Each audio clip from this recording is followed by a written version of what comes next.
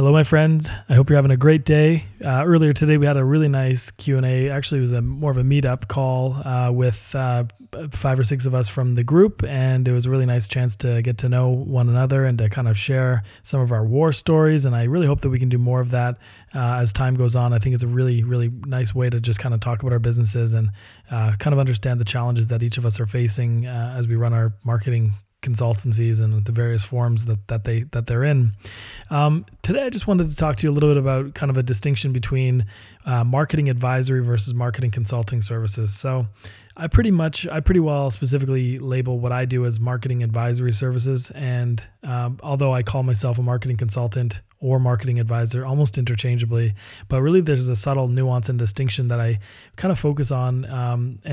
And I think the thing that makes me an advisor more so than a consultant, how I define it, and I don't know if this definition lives out anywhere, but how I define it is that an advisor, really you're getting access to their advice, to their ideas, to their expertise. It's really less about deliverables and hours and inputs. Although there might be cases where I provide a template or a proof of concept, this, that, or the other.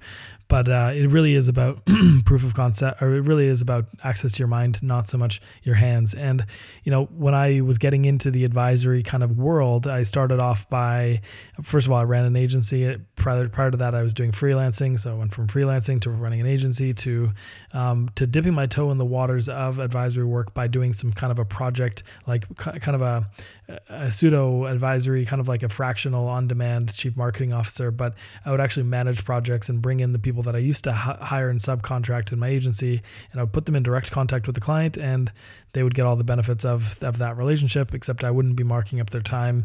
Instead, I would charge a fixed fee, and I think it was around $4,000 Canadian when I first started doing this, which was cheaper than them hiring an employee. And even if they did hire an employee, they wouldn't have had this whole team to do many of these things. And the thing about marketing, as you know, is that you need typically to outsource some of your work because it's really hard to do all the things that you need to do effectively, whether it's pay-per-click, SEO, ads, design, web development, et cetera, et cetera, et cetera. You know this.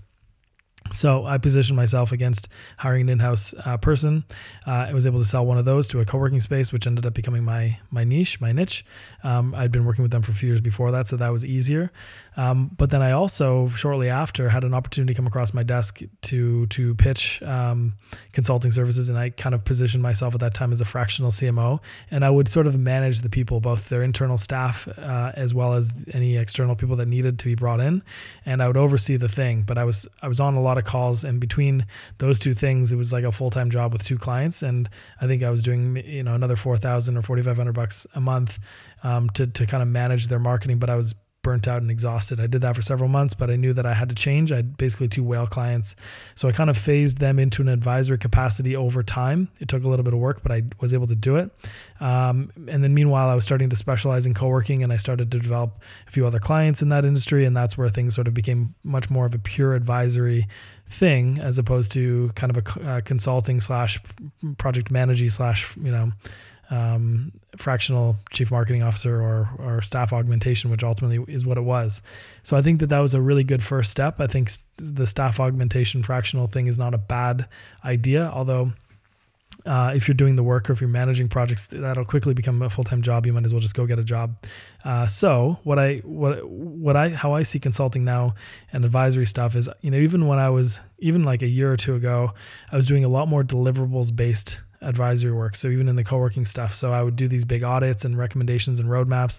Now we work out a lot of it based on our phone calls. I kind of just look at stuff. I'll bring in my ad specialist, maybe my SEO specialist, maybe, I don't know, something else. I'll definitely bring in my developer, but like I'll kind of do some high level audits of their SEO and their ads because those are areas that I'm fine at managing, but it's not my core competency. So I want to bring in those experts to just look at stuff and then decide if there's things that need to be done right away and whether they should be the ones to do it or not. But like I don't create these really long, like full-on audits, like detailed stuff. I can pretty well see right away through looking at their analytics and looking at the current situation, talking to the client. I can pretty well see, well, here are the first things that need to get done. And I bring up my Basecamp project, and we kind of I show them how it all works, and we start getting onboarded with my KPIs document and taking meeting notes and getting clarity on, I having a whole onboarding process. I don't think I've gone too far into detail with it, but ultimately through the discovery process and the questionnaire that they answer, I then figure out what their goals are and tackle stuff like that. But now, as I've figured all that stuff out, it really is an advisory capacity. So I now, like, pretty well, we get onto calls each week and we work on the next most important thing. And sometimes we go into like 5 directions in the beginning at once because there's a lot that needs to get tackled. And assuming the client's internal marketing manager can handle that work, then I'll give them as much as they can handle, frankly. But I don't create these big, long deliverables. Frankly, I don't really create many. Any documents that get created, I create it with the client on a call, and we use maybe one of my templates, and they fill it out, we fill it out, we kind of fill it out together. Or we'll, sometimes with the KPI document, every time with the KPI document, I have to kind of help shapeshift it and form it to the needs of that individual business. And that's a bit of hand holding, but I'm not doing this stuff behind the scenes and producing deliverables. I'm doing it with the client. So a little bit of done with you, but that happens on our weekly or bi-weekly calls. Occasionally there's a separate call that needs to be set up to help them with something, and that's fine, but it's all done. Any deliverable sort of happens on the phone. Otherwise it's like an asynchronous response with a Loom video or a chat or something like that. But it is all advisory. I'm not producing any polished documents at all anymore. So ultimately, that's how I distinguish the difference between advisory work and consulting work. And if you can have the choice, consulting to me is more deliverable based. Like, here's your strategy, here's your report, here's your thing. Even the reports, pretty much just spend time in the KPIs document and have a lot of that data get pulled into that spreadsheet. And then there's some Google Data Studio reports that get set up by the SEO or pay-per-click, or else I'll do it myself. But really, that's kind of the heart of it. There's not a lot of reporting even that I need to do, or analysis. Any analysis is done over the phone. So I try to limit it to those interactions where we get work done together. And then I'll just kind of fill the gaps with back and forth Slack and email conversations. But to me, that's the definition of advisory. Once you're producing big reports and big, deliverables, you're really in the consulting world. And I know that's probably mixed with some advisory stuff, and it's expert driven, and that's fine. It's just less leveraged than an advisor role, where it's basically unlimited access to your brain, which is really the gold standard, if you will, of advisory work. So, or of consulting or what have you. So that's the target I'd like to aim for. And then on top of that, then it's packaging your expertise, creating systems, documenting it, creating teaching, eventually getting into education, whether that's through info products, whether that's through memberships, subscriptions, that sort of thing. That kind of comes sort of next, or, whatever order makes sense for you. But as far as advice, and I even kind of see that as an extension of advisory stuff. You're still giving advice, you're just doing it at more scale. So, that's just how I see the two. I think the more you can specialize, and, I think sometimes deliverables are overrated. I get it. I know Michelle was saying that he did, on our call today, that he does road mapping. And I think that's a good, first step to let people kind of test the waters and see what you're made of, and see what kind of expertise you bring to the table, and see if they can get excited. I used to do that when I did web design. And it can be definitely a good project to get started on. Now I don't really do that. I'll actually start consulting during the first call. There's a book, what is it called, that kind of talks about this, and I was always a bit wary of it. It's called Getting Naked. It's a consulting book. Definitely recommend it. It's told in a story, but basically they just kind of get into the consulting world. I'll do a call or two to really figure out and see if I can understand their stuff. And then kind of help them out, on the call. But, and then they kind of get a sense, they get excited, and then they can see that I can help them. And then typically the relationship kind of spawns from there. Or I'll crack open the KPI spreadsheet and kind of work out some scenarios. But, to Blair Ann's point, and Blair Ann's has a website, Win Without Pitching. And if you've not read that book, definitely go get Win Without Pitching. But what he would say is, don't prescribe until you've fully diagnosed. Otherwise it's malpractice. So I'm always cautious, even with the clients, and saying, without knowing the full picture, here are some rough kind of options and rough general kind of things that I would want to look at with you, and some potentially good ideas, but I can't tell you that that's good advice until we look at the whole picture. Anyway, so all that is to say is, even my onboarding and sales process isn't really, and I'll have to do a whole recording on my sales process. I think that might help you guys.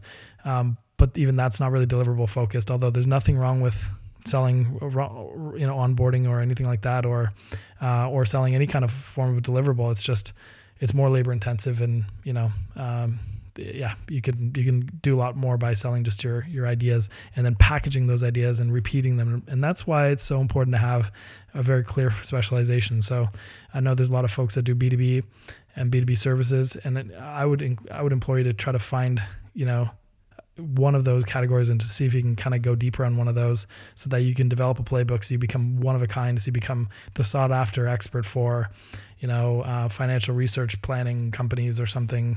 I don't know. And then you've got a plan that basically does that, and you can write content on it and all that good stuff. So anyway, that is to say that if you can get into the advisory world, it's a good place to be. I used to do deliverables until I slowly stopped offering them in my engagements, and no one ever asked for them, and I realized there wasn't really much need for them. So if you can get sell your expertise instead of your hands, best way to do that is through advisory stuff and then packaging it and then turning it into products, and that's the name of the game. So anyway, I hope this really helps, and let me know, are you selling advisory services or consulting? If so, what questions do you have around making that leap to more of an advisory versus consulting path? And if you're still doing freelancing, I'd love to hear your questions, because I know there's a few freelancers in here that want to know, how do I get out of that freelancer done for you stuff and more into the advisory stuff? And, there's lots of ways we can tackle that. So I'd love to know your questions. Keep them coming. And I look forward to chatting with you again soon. Bye for now.